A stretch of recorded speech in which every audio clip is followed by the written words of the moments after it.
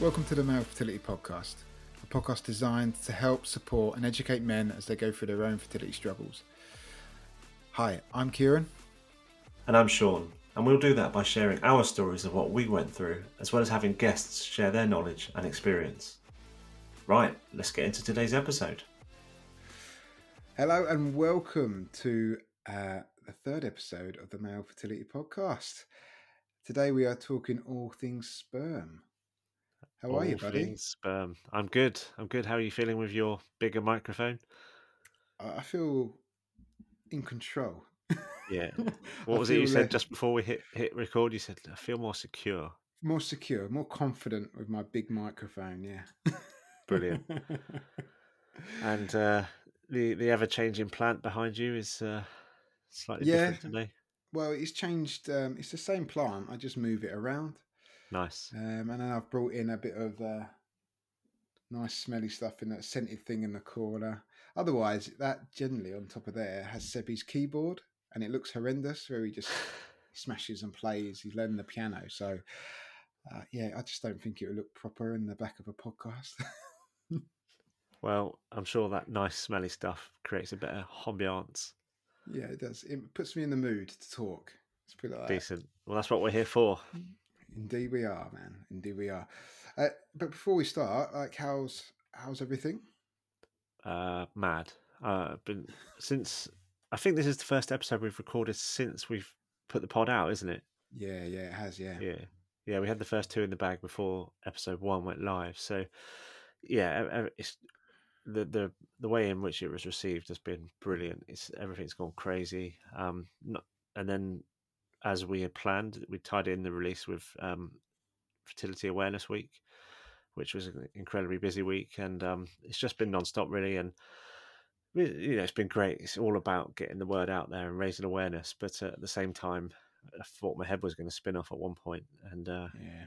I've been neglecting the gym a little bit, which I went in today, and it's amazing how much difference 2 weeks makes. Actually, I'm feeling the after effects already. So I think tomorrow I might be struggling to walk a little bit. Yeah, I mean, I definitely agree, mate. It's been a busy 2 weeks. And people are listening, so thank you so much for all the comments, kind comments we've had, all the positivity, people sharing it. We really do appreciate it. And I think we were both taken back by how it was just taken up, wasn't it? We had so much contact for so many people. Um, but in a weird way, that's why we did it. We wanted to start this conversation, but I don't think we were really prepared for how busy we'd be, and how much people would really engage. Of course, we wanted it, but we were actually amazed and so pleased that so many people were taking so much from it. Yeah, I echo that completely. So yeah, other than crazy busy, everything okay. And the family, all right? Yeah, absolutely. At my end, yeah, good. Good. Both sleeping, so it's all good.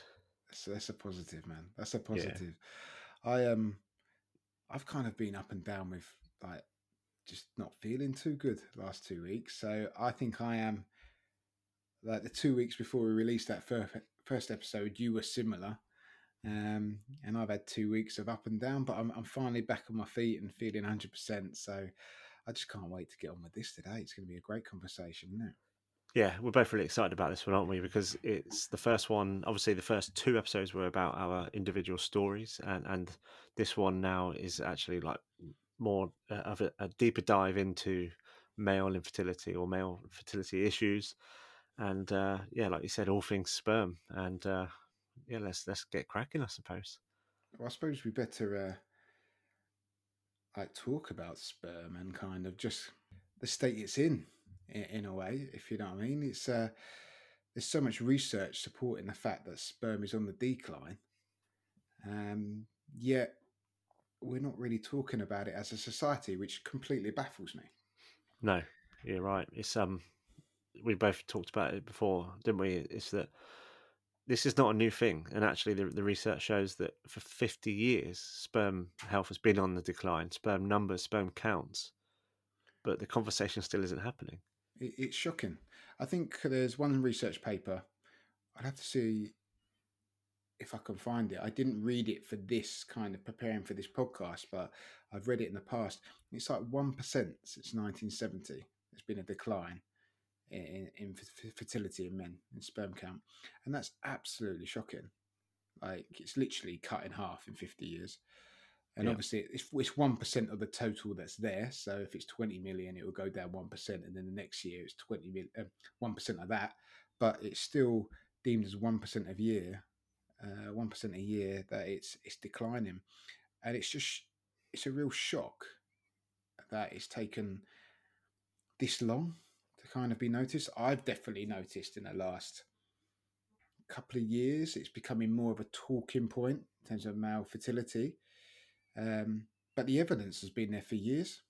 yeah, absolutely. And yeah, I'd read that it's since the 70s, so it declined by up to 50% in total. Yeah, So I think around in the 70s, total counts were around 100 million. Now we're looking at kind of between 40 and 50, or 40 and 60 maybe. But yeah, it's really makes for really stark reading, and we're in that, and obviously you and I, as we've discussed previously, we've experienced it. But what worryingly is a more kind of very worrying stat for people moving forward and the younger generation is that all arrows are pointing to the fact that it's going to get worse and keep sperm counts keep getting lower.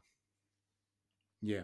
I mean that's one of the big things, isn't it? This isn't a problem that's going away.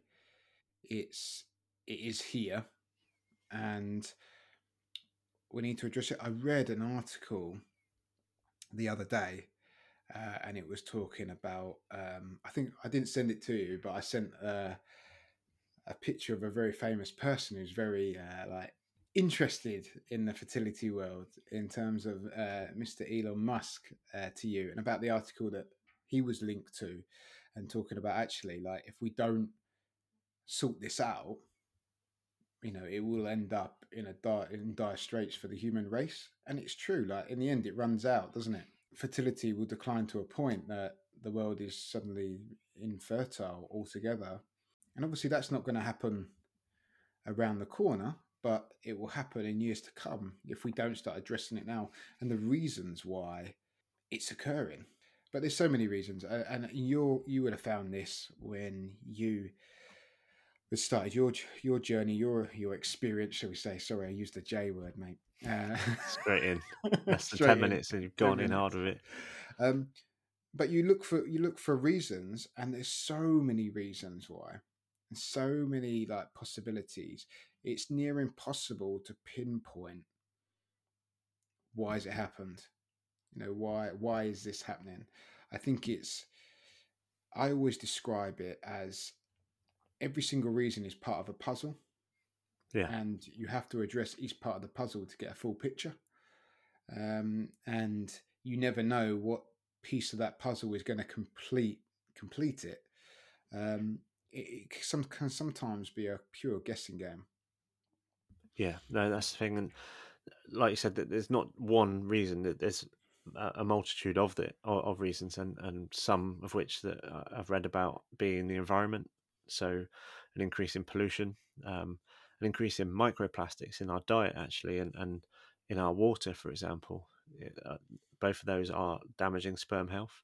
Yeah, And then but I think the biggest problem I'd imagine it's got to be towards modern lifestyles, because we are now in an age of convenience where we have information, unlimited information in our pockets, which actually is potentially another thing, phones being near balls and laptops on laps, etc.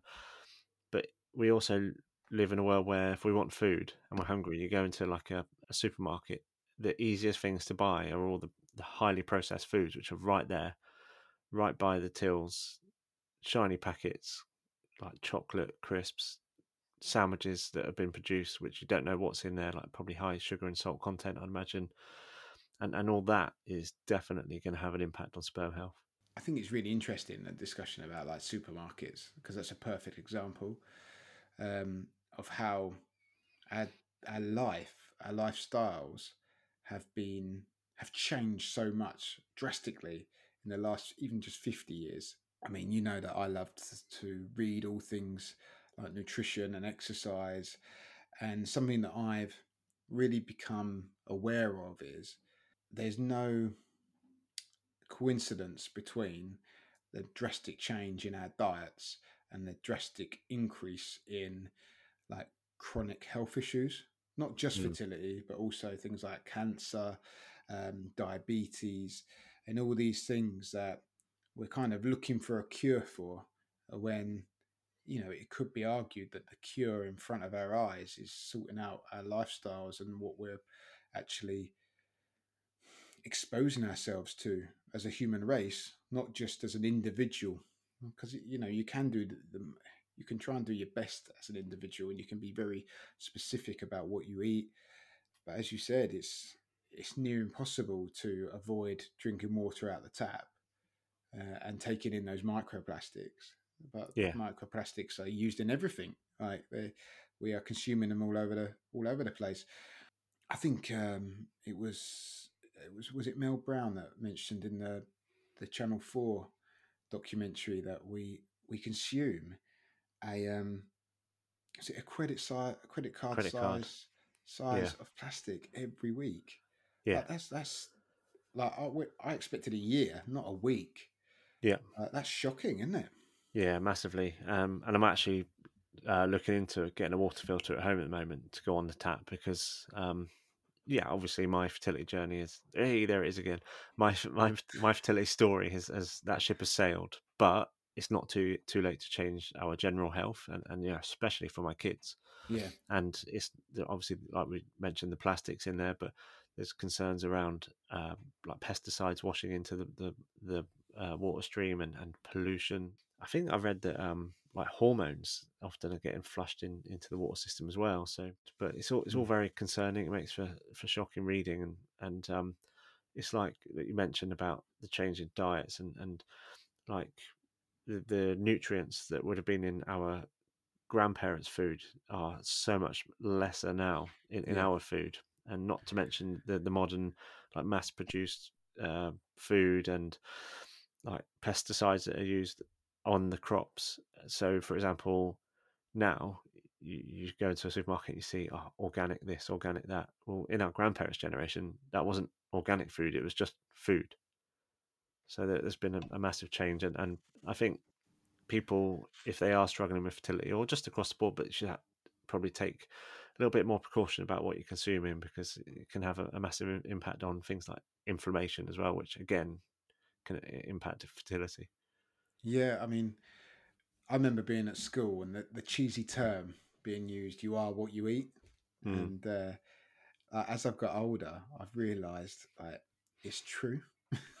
yeah, It really is true. Like you wouldn't put, if you've got a petrol car, you don't put diesel in it because it doesn't no, run. You might get halfway down the block, but in the end, it breaks down. Um, and it's the same for our bodies. Obviously, let's not take away from the fact of our bodies are amazing organisms, and we're able to like it's able to filter quite a lot.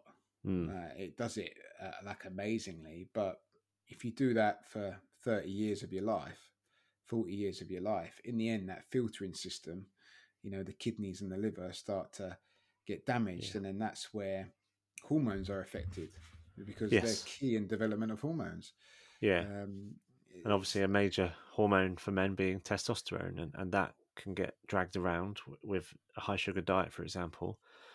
Uh, your other hormones and blood sugar is going all over the place with that, and then guess what? So does your testosterone, and you need that to be in a good fertile situation, and has an intrinsic link to sperm health and sperm. So, but like you mentioned about a car. So we get one body, and if we were to when we start our lives or start our driving kind of age, and then someone was to give you a car and to say this is the only car you're going to get for the rest of your life, you would look after it. You would oh put the yeah, best fuel in it. You would exercise it, so to speak, and take care and wouldn't rag it. So why do we do that of our bodies? it's bizarre, isn't it? And I have these conversations with clients um, about actually like the value of working. with people who have that little bit of extra knowledge, like myself, in terms of PT wise and exercise. Like you would put a lot more money into your people. Literally, take more care of their car and their house, which is important. Like you need a house to live in, than the body you walk around in your Mm. whole life. Like you can't get a second one. Um, I can get a new house, I can get a new car, but actually your body is one of the only things you get one of. You get one chance. Yeah, um, absolutely. but And I think well, that's a good point to come on to actually. So with your PT work, what interventions do you tell people to make with lifestyle in general? So, for example, like hot tubs, do you give advice around that? yeah, so things like hot tubs and hot baths, like you want to be avoiding them because like they'll be like really just heating up your scrotum and damaging the sperm that's in it. But I try and give advice that fits the individual because some people, have a good diet. They are doing everything that they perceive to be correct and right, which is. But then through conversations, I might get that they've got a bit of a disturbed sleeping pattern, and you and me both know the importance of sleep for the development of testosterone. So yeah, it will be like embedding, sleep hygiene as they call it into their lives, Mm. and gradually building up the habits that will allow them to, you know, rubber stamp sleep as something that's positive in their life rather than Yeah, being something that is negatively affecting them, which could in turn, it's not always the way, but it could in turn, affect their fertility. So it's very much an individual kind of process in that way. Um, but people are aware, mate. People are aware of these things. It's just incredibly difficult in a modern world to tick every box. yeah. No, you're right. It's and like you mentioned, the modern world, and that's yet another factor is our more sedentary lifestyles we live now, like kind of office based work, for example, Mm, where we're sitting down a lot. And you mentioned overheating the scrotum. Well, the whole point of the fact that why it hangs low is to try and keep the balls at about 2 degrees cooler than body temperature because sperm need a cooler environment to thrive. yeah, So when we're sat down at desks and they're nestled in between our hot thighs, that's not good. And you're getting like hours and hours worth of them getting heated up. Where again, in previous generations, people would do more active work, more manual work, and were more active in general. So it is important to where you can, you know, depending on your what you do for a job, but just to keep active, keep cooler, and keep moving. Really, well, I know we're going to talk about like lifestyles later on in the pod episodes, um, but I think it's important just to kind of take from this conversation that be mindful of what you're doing because um, the world isn't set up to be fertility friendly. It's all about fast consumption. We live, especially the Western world, we live in a place where if we want it, we can get it. Amazon's a perfect example of that, isn't it? yeah, You know, I wanted a new microphone and it came the next day yeah, because I had mic envy. exactly. But you don't have to think about it. It's just there, and it's the same with food. So taking your time to think about actually what can I do Mm, to just kind of eliminate some of that and improve my sperm health because that's what it comes down to, isn't it? Like that fertility for men is what can I do to improve or try to improve my sperm health? yeah, Um, yeah, you're right.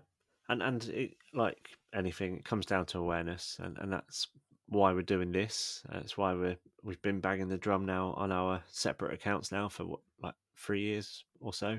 yeah, And you've been to bloody Everest to raise awareness about it. We've both been in national press, so we're doing it.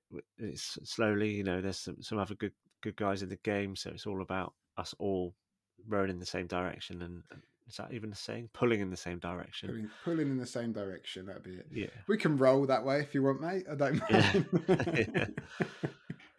But yeah, I mean, going back to like the social media side of things, yeah, we've both really kind of banged the drum there, haven't we, mate? Like I've been involved in BBC articles.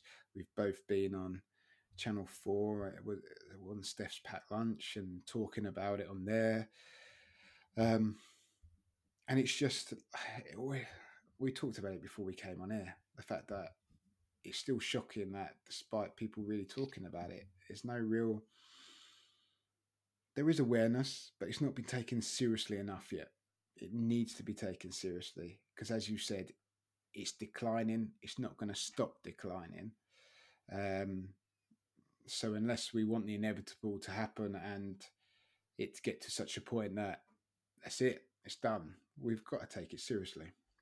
Absolutely. I've just got one more little note, mate. Is that fact if people want to kind of read more about this, there's a great book called. Let me just check my notes here. It's called The Countdown, and it's by Shanna Swan and Stacey. I think it's Colino. Colino. Um, but it's called The Countdown, and it's fantastic. It kind of talks about the environment and how it's having a negative impact on fertility for men and for women, and just kind of how things that we should be aware of. And it talks real. It is scientific. It's real factual, but it's just such a good eye opener. If you just want to know a little bit more, have a little bit more understanding of kind of direction that we are going in, and things that you can do to maybe assist your fertility. It's a fantastic book. I definitely recommend reading it. Nice. Yeah, there you Yeah. go, mate. Good. No, it's a good shout. Thank you. And I'm sure that will help a load of people. So let's discuss really the process of finding out like what you do if you have suspicion that there's an issue, and how you go about getting a sperm test. I think it's different for everyone, isn't it? Like there is a process to go. If you search it on the NHS, it will tell you there's certain tick boxes you need to kind of tick. So, for example, you need to be trying for 6 months without protection. Um, yeah, that's kind of like the biggest one, isn't it? That's what they're looking for.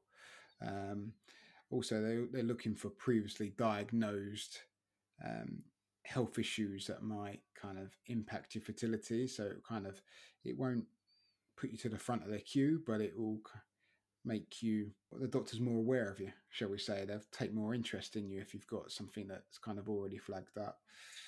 Um, but I think well, once again, before we came on, we had that quick chat about how your experience and my experience was very different.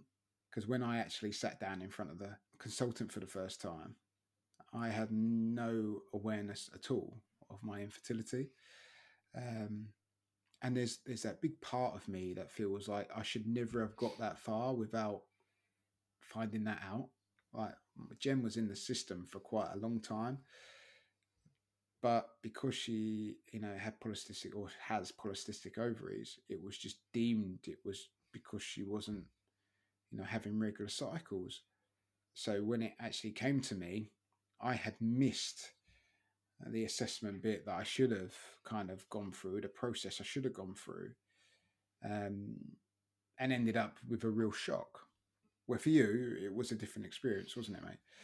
Yeah, well, it's and that you just described there is part of the problem with the fertility world, and the kind of the woman-centric testing that we've seen in the past, and hopefully that is now starting to turn a little bit, because there is becoming a lot more awareness, certainly within the medical world, of just how much male infertility is out there, and how attributable we are to that slice of the pie, so to speak. And but for example, in my case, see, I knew that I'd had mumps when I was 22, so we went and said that to the doctor.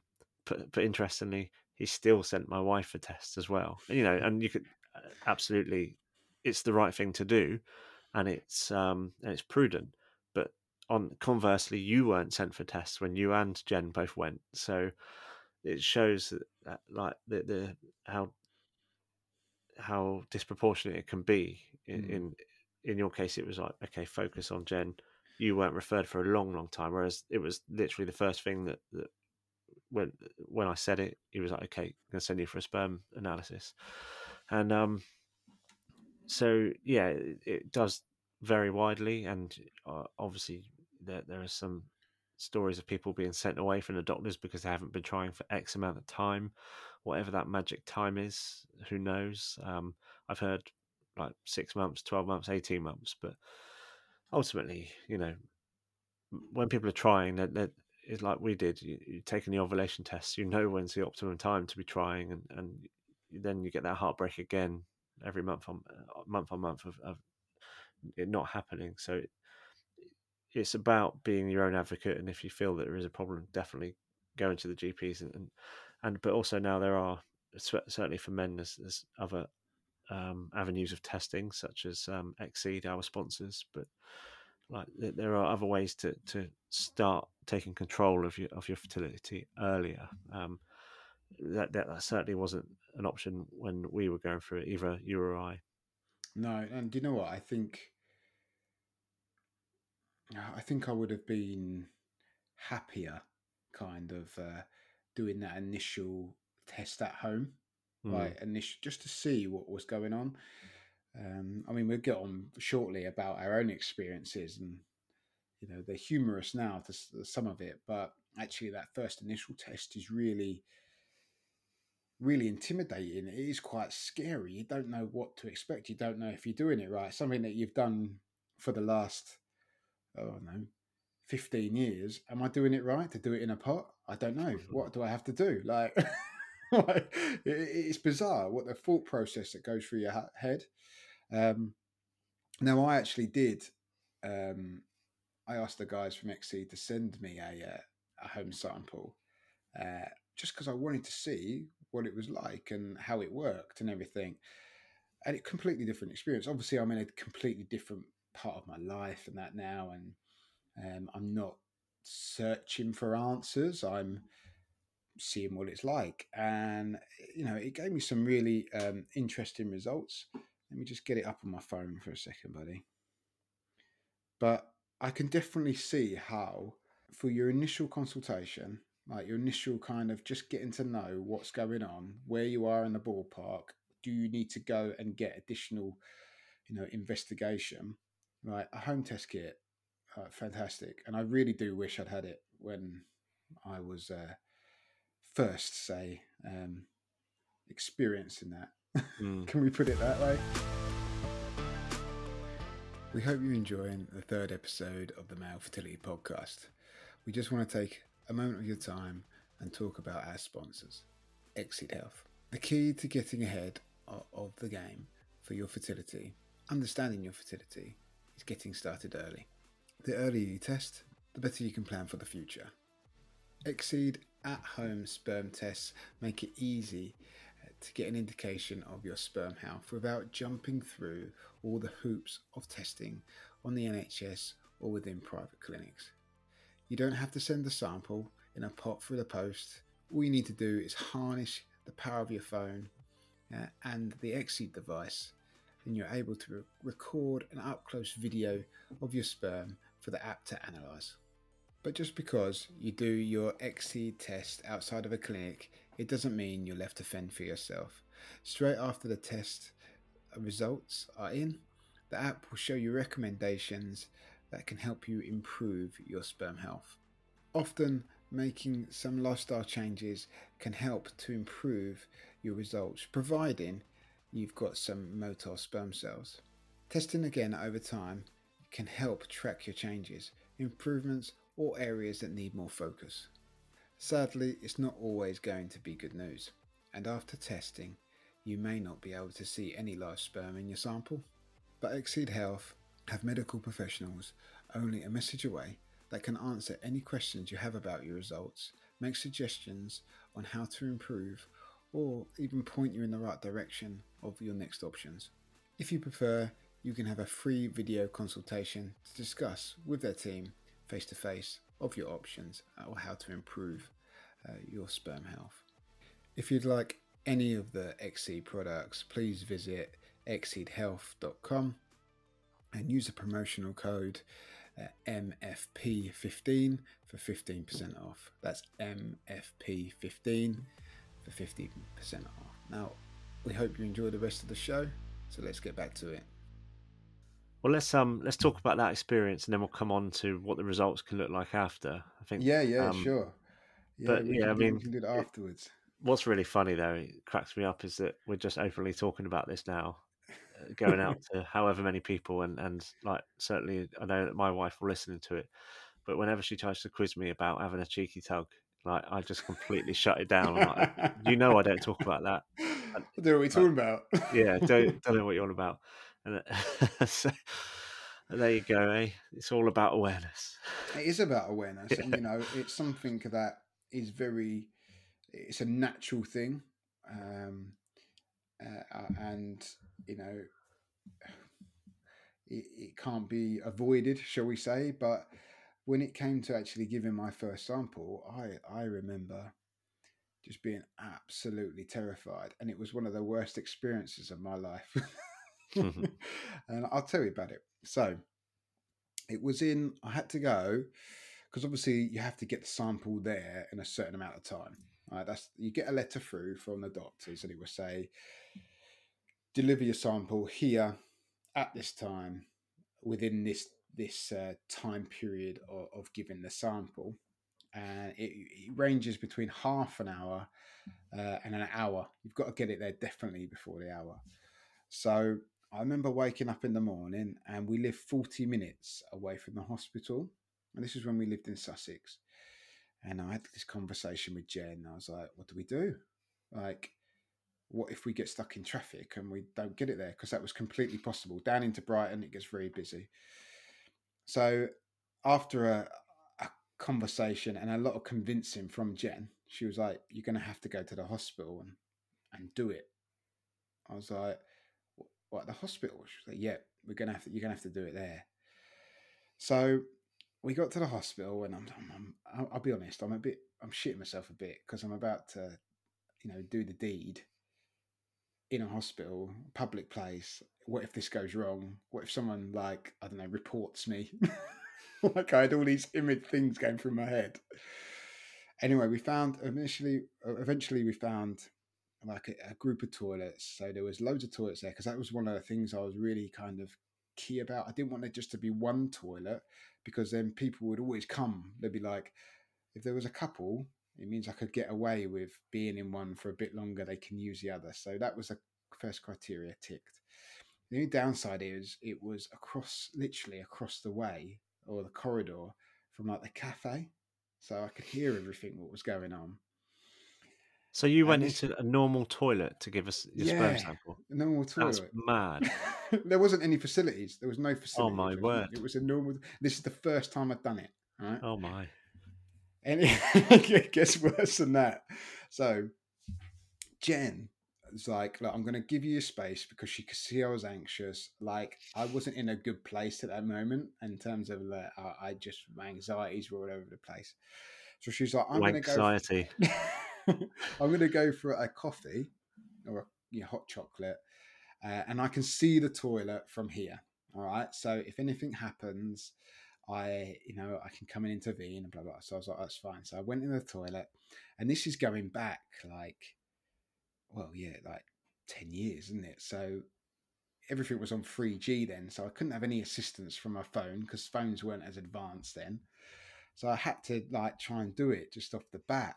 Anyway, like I was in there for ages, right? I couldn't, I was, doing it, and I could, and then just as I was kind of getting comfortable, um, the door starts going, right? And then I can hear this old woman outside talking to her husband, and she started putting her bags down. She's like, "I think the door's stuck." And then what I didn't realize was that the lock, like, didn't show that it was locked. It was so it was still white. So she's pulling out this door. You can imagine the scene inside. So I just completely lost it. I, pulled myself up. I was like, "I can't do it." And I walked out and I walked into Jen. I was like, "I can't do it." Anyway, Jen's in complete stitches, sat drinking this like cup of like cocoa, whatever it was, and she was like, "I just watched all that unravel. It was hilarious." I was like, "You're supposed to be supporting me, Brilliant. supporting me." But that was the very first sample I did. So we what happened eventually is we went for a walk, and then I went back, and we in the same toilet we did it.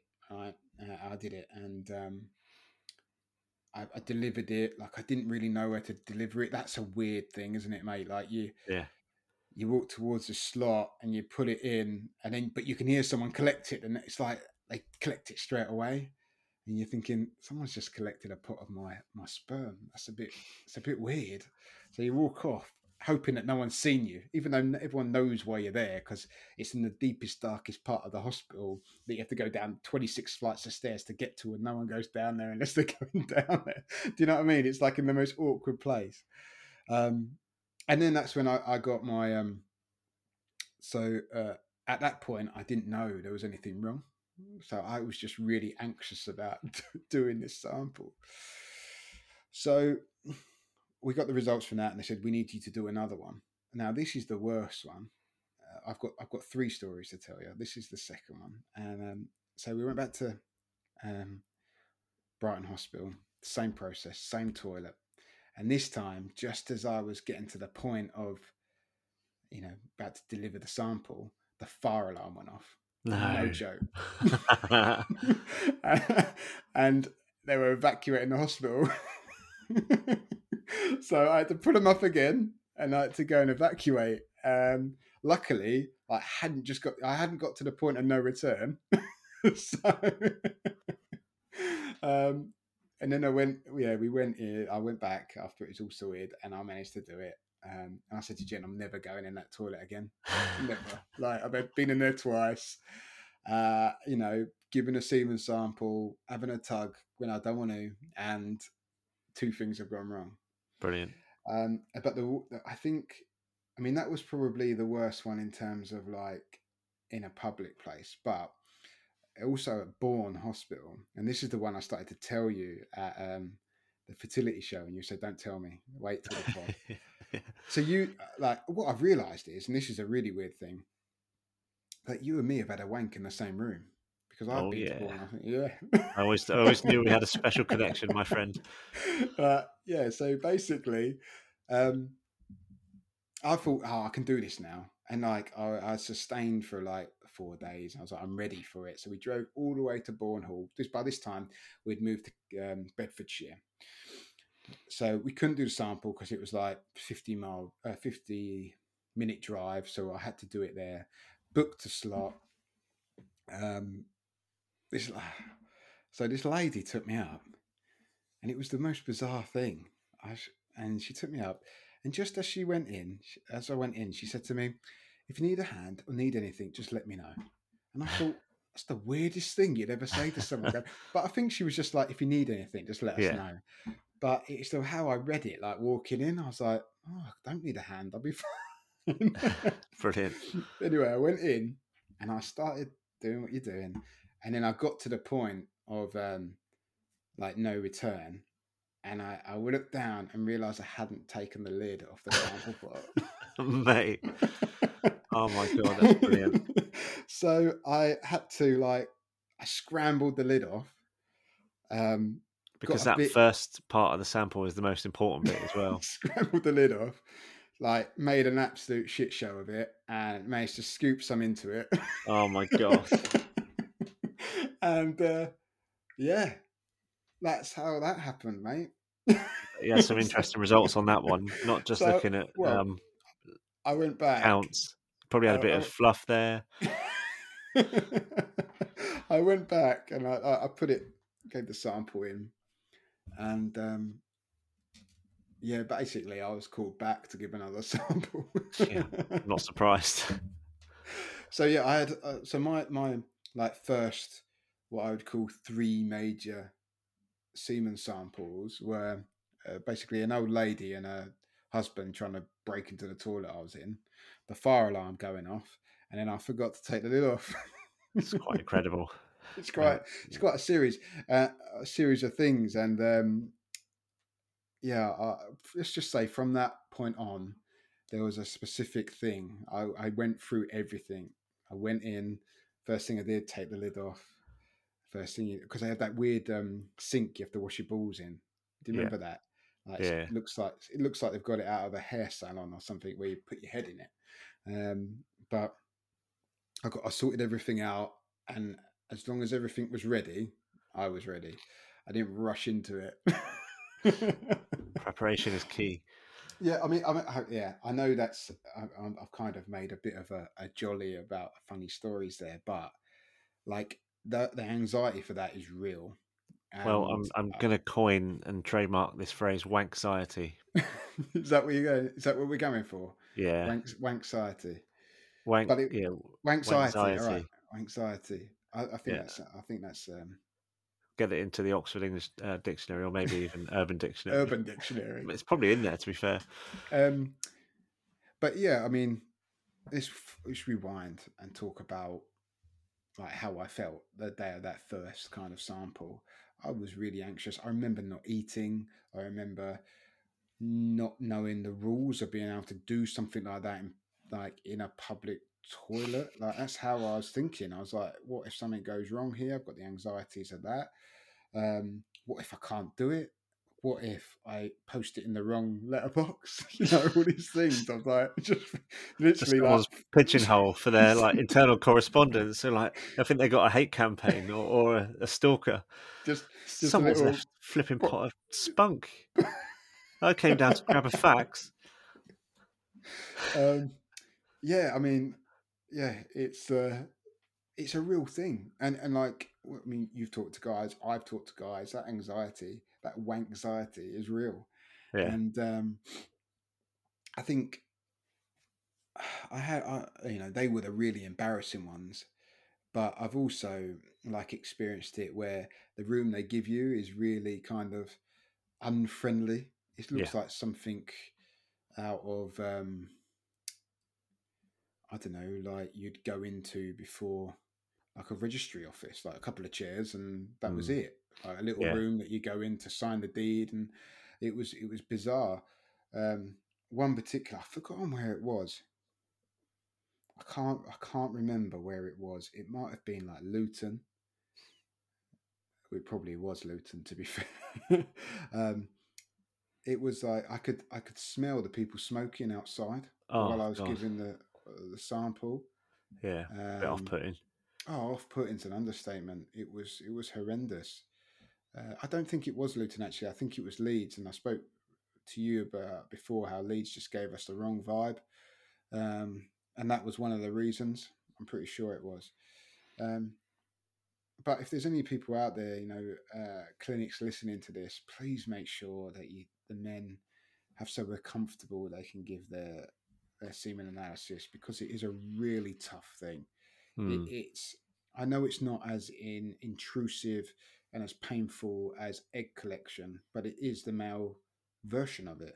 It is And not the easy bit, as no, that documentary is titled. It's really not the easy bit because when there is so much, and I'll say the proper word because it's like less jokey, but when there is so much worry and anxiety around it, it really isn't. And I certainly have experienced every part of that as well that you have. I mean, I again, I didn't have the option actually of transporting it to the hospital, and I've heard because they say, oh, if you do it, like you said, I was always told you get it there within an hour, and some people and you have to try and keep it at body temperature, or as like warm. And I've heard accounts of people putting it either like by their balls anyway, in between their mm, legs, or under their in their armpit, or even women putting it between their boobs and stuff. And yeah, but that was never an option for us because the first place I went to do it was in Cambridge, which was an hour away, because where we lived in Hertfordshire just didn't have facility to do it.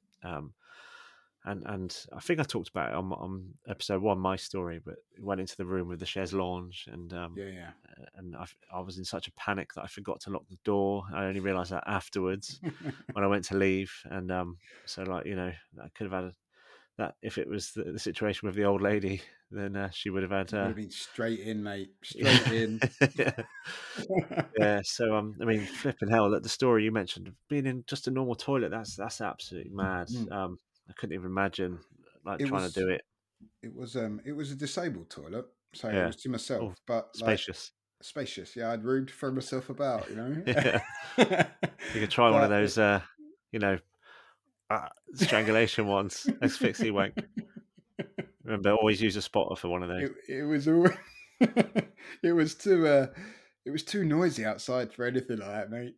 Like it was, you could hear people walking past, like families were walking past. Yeah, and then this old girl and her husband would try to break in. Yeah, bless them. Little did they know what was going on inside, eh? If only they knew, mate. I don't think anyone would have come near that. Like No. it's I mean, after I had those, the initial two in Cambridge, and then I kind of, the result obviously being azoospermia, and then I was very much got thrown into the fertility world, and then I got referred to the UCLH in London, down in Euston, and again, getting a sample there within an hour is not an option, especially not with yeah, public transport, and so. But from that point on, I started developing this really weird need, and I know it all comes down to nerves. But so the rooms there are in the yeah, basement, and firstly, there's no phone signal, so I was a bit stuffed with material, and um, but also the rooms were like en suite. So you had this little area of chairs in, telly, the magazines, but then there was this toilet like inside the same room. It was really big. So and I was like, oh, perfect, because I needed a nervous poo. And but then it started to become this like habit that every time I went, I needed this nervous poo first. all right, yeah, yeah, And I had a few at the UCLH, kind of before I had the varicocele embolization, and then the ones afterwards, and it was actually the first one after that that I couldn't do, literally, because I there's so much was riding on it. The anxiety was like through the roof. yeah, I um yeah, I was in there for about 45 minutes. The room I was in was next to the staff room, so I could hear them all laughing and joking, and obviously my paranoia was telling me that they were laughing and joking about me because I was in there for so long, yeah, and things were starting to chafe, and I just it was not going to happen. I had to just give up, and then I tried to kind of just give it back to the receptionist on the quiet, on the sly, and she announced to the whole bloody waiting room, "Oh, there's nothing in there." It's like, yeah, cheers for that, and I literally legged it out. But then I managed to go back and produce that sample, and it was still zero, which was a really crushing moment for us. But then I went up to Bourne Hall, like you just mentioned, and those rooms are upstairs, yeah. and I've walked in, and much to my my fright, there was no toilet in there, and I was like, oh, okay, oh. So I've left again. I've gone past the little reception, and the lady was like, "Are you okay?" And I was like, "Yeah, I just need to go to the toilet." And I obviously learned my lesson after that first time that there was no toilets there, so I went for my nervous poo first. But that became a bit of a routine and a bit of a ritual, really. But Hey, clearing out mate. all the pipes. But If if it helps, like it's important that people get their own little rituals and feel comfortable to do it because it is so yeah, tough. Um, I do have a question for you regarding Barn Hall. Did you mm. just use the one room, or did you get to use all three of them at some point? I think I always used the same one because it was always available, and I got a bit funny about kind of like superstition and stuff and routine. And it was as you go upstairs first on the right. Is what I'd Yeah, the always go first in. of it, the bigger room. Yeah. I can't believe we're having a discussion about which room. So the other rooms, they all had different things in them, like Oh, different kind of content. Like, damn! I wish I had experimented now. well, there was the 80s room, which I remember talking to Jen about. I was like, the 80s room is weird, Jen. And she was like, what do you mean? I said, it's just got loads of videos from the 80s. Literally, it's like Wow. DVDs for like old school. And then there was another one which seemed to have just the kind of really heavy material in it. Let's put it like that. Yeah. It was a bit like, nah, I don't need to watch that. One of my really good friends, he said, and it's always stuck with me because it's just hilarious. But he always says he's not so much scared of getting caught wanking; it's what he's wanking over. So that sounds like the room for him. Yeah, that would be his room, mate. It Yeah. is. It is. It was the first. It was the one at the end of the hall. Like so you go up, and there was one on the right, and then there Yeah. was another one, then a little corridor on the left, and then there was another one right at the end of the hall. It was like down the end, down the forbidden land. Right. Like, I only went in there once, and then when they asked to get me go in there again, I was like, "Is there anything else available? I don't really want to go in there. You've got anything a bit more mainstream? It scares me." Oh yeah, you can go in this one instead. It was like choosing a room in the Premier Inn or Brilliant, something. amazing. No, I stuck to the same one, but but then it comes to, it's not easy. It's like you said, it's about that clinic's almost not just sticking it in as an afterthought down the corridor, like down the end next to the staff room or whatever. It's creating that environment. But especially when it comes to operational hospitals, like was it Brighton Hospital you mentioned? Yeah, Well, yeah, Brighton. so Yeah, Brighton. I went to UCLH, so they are main hospitals with A&Es and all sorts of functions. So I do understand that there's probably a lot of vying for square footage from various different departments, but where well, possible, it is something that is extremely nerve wracking. I think it's also um, it's one of the advantages of a private clinic, isn't it? Like you get that little bit extra care, that little bit extra thought goes into everything. Yeah. I mean, we were really lucky in terms of we had the majority of our NHS treatment at Bourne, which is a Mm, private clinic anyway. Um, but the experiences that I had, say, in the mainstream NHS hospitals were significantly more uncomfortable. mm, And yeah. I just think that, you know, hospitals and, fertility providers need to think about that because it is such a nerve wracking thing. Yeah, yeah, you're right, and that's it's one thing just doing it. Then you've got the anxiety of waiting for the results, and I actually have dug up my first ever result Have you? from the initial test. I haven't got mine on me. I'll tell you about these Exceed Mm, results in a minute, but I'll get mine for next. yeah, I'll share them next episode because they're really interesting, like how it yeah. develops. Well, I mean, the fact that this is from 2018, so I still kept it. It's actually in the hidden folder on my phone. So, but Encrypted. yeah, God, there's all sorts in there. But so it's from February 18, and actually, funnily enough, I always thought it was January 18 that I was diagnosed. But hey, that's trauma for you, Mm. you know. It's but so when you do when you give a sample, they're going to be looking at certain things such as your total count of sperm present, the concentration, the motility, and the morphology.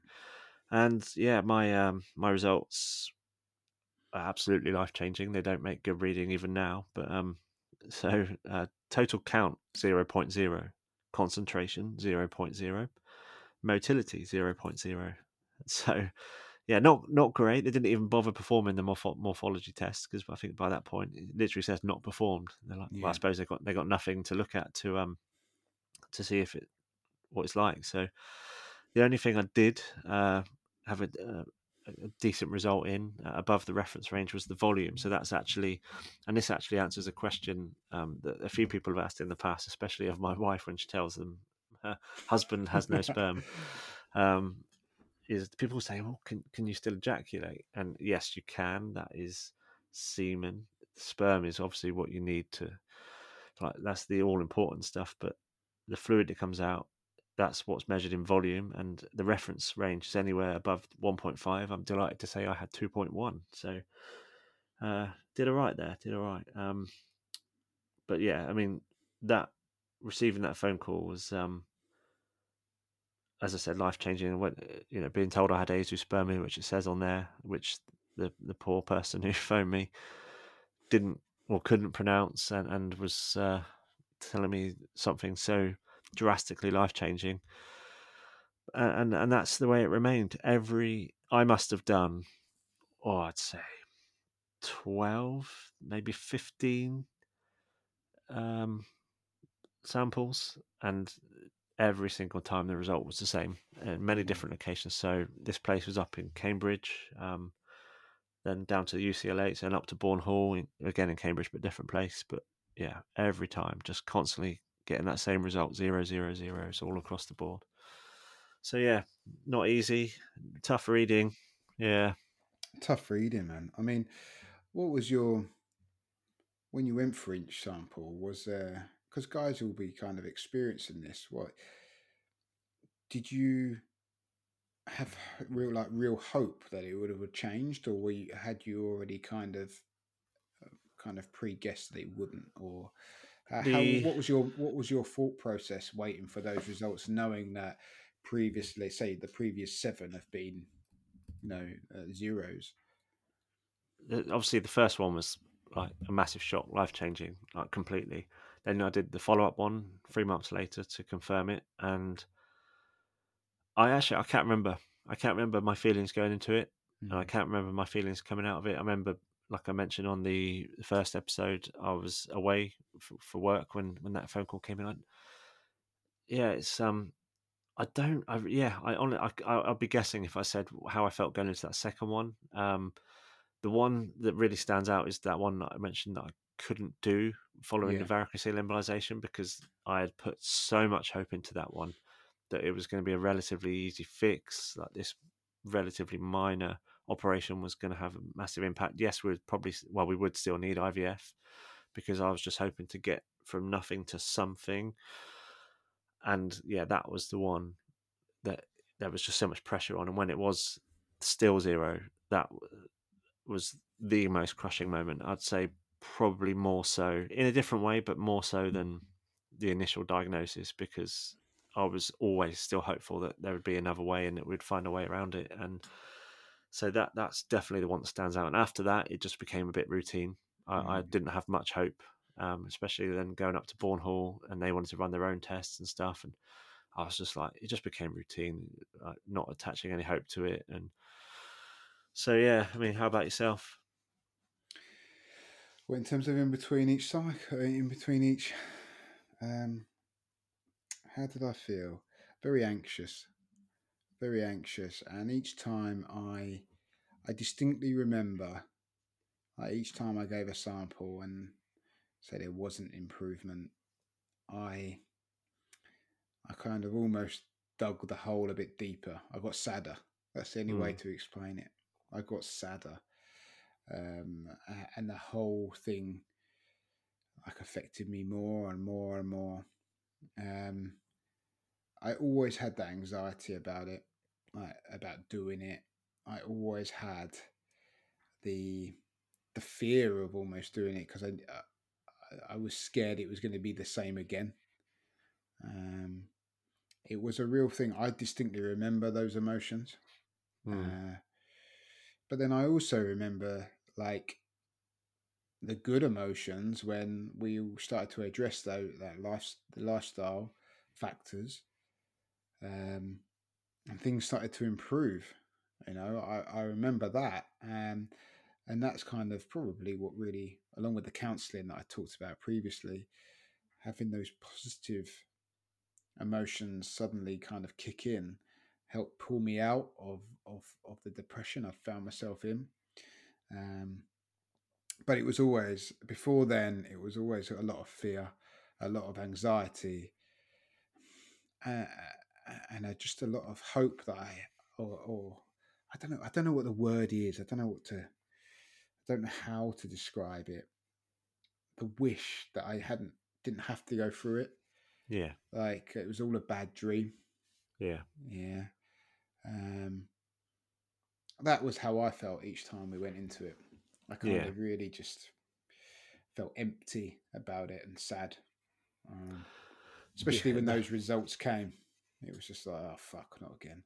yeah, exactly. But then, Um, like you mentioned in the last episode, that you managed to get your count from 1,500 up to 4 million, yeah, and seeing that tangible change from the work that you're putting in, that must have been yeah. really huge and validating as well. That's where all that positivity came from. Mm, Suddenly it was like I turned the corner. We still needed ICSI, um, and we were still going to need assistance, but I was like, oh yeah, it's working. This is yeah, something's happening. Yeah, I'm not like um, breaking records with super sperm, but fuck, they're getting better. Like yeah, something's working. So whatever it is, just keep doing it. Um, I mean, like I remember, I did an interview, and it must have been, I don't know, maybe 2 years ago. And I talked about this, how it went from 1,500 to 4 million. And I was on this interview with there was a couple of like experts on it. It was like a live thing. It was like a live podcast. I forgot what it was for. But one of the experts like dismissed it, like dismissed the increase. It was like, well, it's still nowhere near where it needs to be. And I remember getting quite angry about it. And I went back Yeah. at him. I was like, but that's a massive increase. If someone could increase your wage from £1,500 to 4 million a year, you'd be pretty bloody happy. Yeah. Like, and it's the same with sperm. Like, yes, it's nowhere near where it's meant to be, but the quality and the quantity had increased quite Yeah. drastically. Um, so yeah, it's an interesting way how people look at it. That's incredible. Like, what a thing to say. Literally. But I think I was in the position there where I can just go, mate, I'm not having that. Like, I'm comfortable in my position now.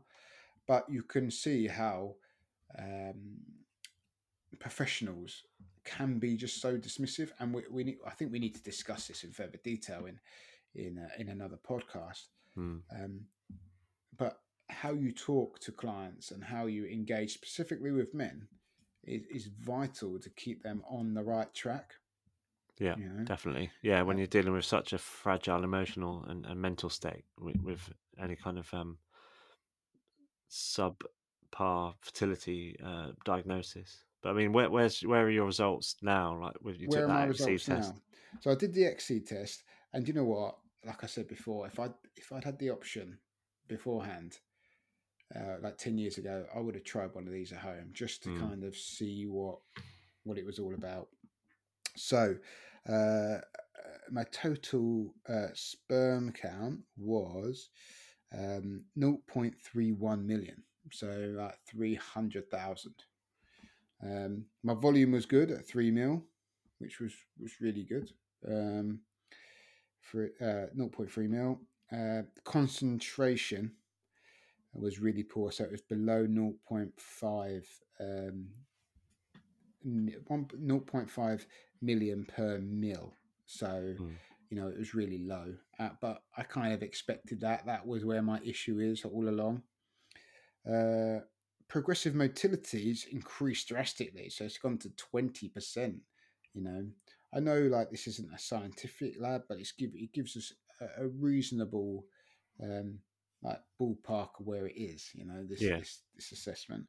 Well, that's just Um, it. Like we've mentioned, imagine having this to hand when we were going through it, because it gives you an idea. And in my case, it would have led to a very swift trip to the doctors to be like, "Yeah, this test must be wrong. There's nothing there." But at least in yours, you would have been a little bit more forearmed and forewarned with the fact that there were going to be overall number issues and motility, for example. So yeah, it does. yeah, It is I vital, and mean, then to know then that interventions you can put in place to increase it as well. well, it's all on the app. Like, if I was really looking to like attack a fertility cycle, there's everything I need on there to at least get started. Hmm. And it would have made things a lot less stressful. A lot less Yeah, stressful. I mean, it also gives you what it should be at. So, for example, for my sperm motility, I've got 20%. It seemed below normal. So above normal would be 32%. So yeah, I'm not that far off there. I mean, no, sperm concentration, like, it should be at 15 and I'm at zero point 0.5. So we won't talk about that one. But it gives me the range. And then yeah, for sample volume, um, 1.5, and I'm at 3. So it yeah, shows actually I'm well in the green for that. So that's not a problem. Volume's not a problem for me. yeah, Um, it's worth mentioning that if anyone does want to try one of these at-home kits, they're available from Exceed at exceedhealth.com. So get on there and use our promotional code of MFP15 for 15% off. I was trying to recall that from the memory then there. Can you see that, mate? nice. But we got it. We got it. Because we're talking about it, and it's such a relevant point. It's such a relevant point, and people need to know that these things are out there and they can access it for their comfort. And just to kind of gauge where they are. I just Yeah. wish I'd had that, and then I at least it wouldn't have been such a drastic shock. It could have been that we knew that Jen had her own issues. We could have bought one of these kits, and I could have done one and gone, oh, actually, I've got some issues too, Yeah. rather than just getting it from the bloody consultant's room, which, I've talked enough about that. Those public toilets. Yeah. But yeah, no, that was an awesome episode. Actually, I must say, Those public toilets, mate. yeah, it's really that sperm tests for men are the gateway to all of this. It's either going to send you one way or another, if you know what I mean. Kind of be told that everything's okay, or actually that it's not, and we need to start looking at other avenues, further tests, and then there's actually more complex things which can be looked at, such as DNA fragmentation, which is definitely worth looking into, even if all your counts Yeah. across the board are looking kind of quote comma normal. But yeah, DNA fragmentation is definitely something we didn't touch upon, but is an issue. But yeah, a That's vital episode. Yeah, I think so. I mean, just going back on that DNA fragmentation, that's a completely different, like, well, it's not a different ballpark, but it can be a whole podcast on itself, that one. Mm. And what you can do or what you need to have done, looked into, it's a really fascinating subject and definitely something we should look into. But yeah, man, great, great conversation. Great pod Yeah, tonight. I've really yeah, enjoyed it. Like you never know where these things are. We do have rough plans, and it's important people know that we kind of have a rough idea what we're going to talk about, but we try and make it as natural as possible. And we get into telling all kinds of little stories, don't we? yeah, and come up with new terms for the medical world. Hashtag wanxiety. Yeah, I think we should push it. I think Yeah. maybe we should get some like t-shirts or something on I it. think I've got space for a new tattoo somewhere. somewhere, Yeah. like just some sperm going in the wrong direction, right? That'd be more than I've got in my balls. But no, man, it's been grand.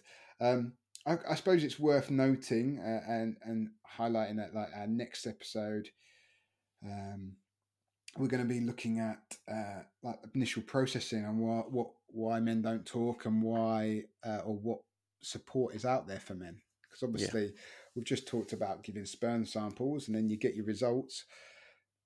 Well, how do you deal with those results, and how do you process that?